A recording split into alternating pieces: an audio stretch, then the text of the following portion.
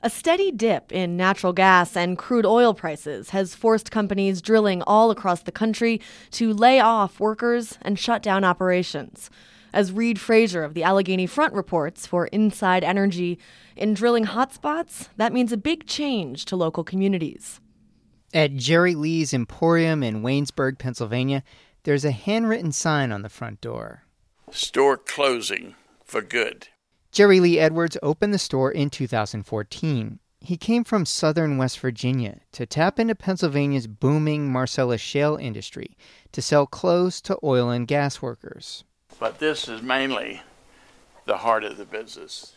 The fire-resistant coveralls, pants, jeans, and work pants. Before coming to Waynesburg, Edwards sold his wares to coal miners in West Virginia.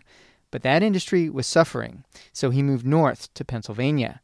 Business was good for a few months. For the first 6 months, fabulous.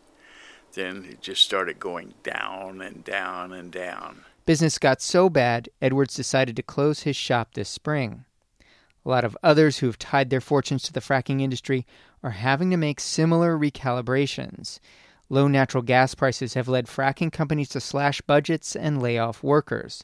State records show Pennsylvania lost 10,000 jobs in the industry. And it's having an impact. Robbie Matisik is head of economic development for Greene County, one of the biggest drilling areas in the Marcellus Shale. Sitting in her office in downtown Waynesburg, she said the difference between now and a few years ago is audible. My goodness, in 2010 and in 2011, we wouldn't have been able to have this conversation here so close to the street because it was just constant traffic. Matisik said when the boom started about 5 years ago, there was an influx of workers into the county.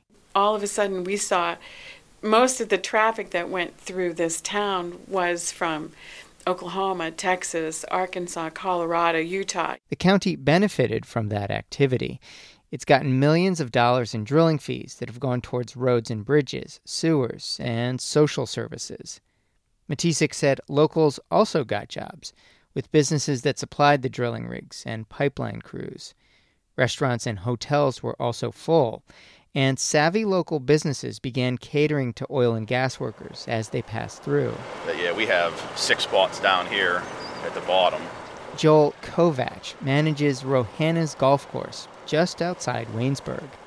About 5 years ago, Rohanna's added an RV park. The company cleared a patch of roadside and put in hookups for 30 RVs to cater to oil and gas workers. The spaces filled up, and for a while, they had a waiting list. I'd say it was at least 10 to 15 spots deep, and those people needed somewhere to stay. Today, though, only 8 of the 30 RV spots are filled. The rest of the lots stand empty. It's been like this for probably 6 to 9 months now, to where there's not too many people. Kovach thinks business will pick up again in the future. As for Edwards, the shop owner who's closing up, he doesn't think he can wait that long. They say it'll come back in 2 or 3 years. I'm 73 years old.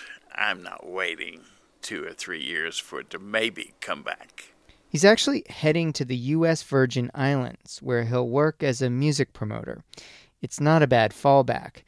But for those sticking around in Greene County, most are getting used to what looks like the end of the boom times.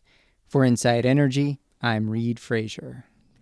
That story comes to us from the Allegheny Front, a news program on the environment in Pennsylvania.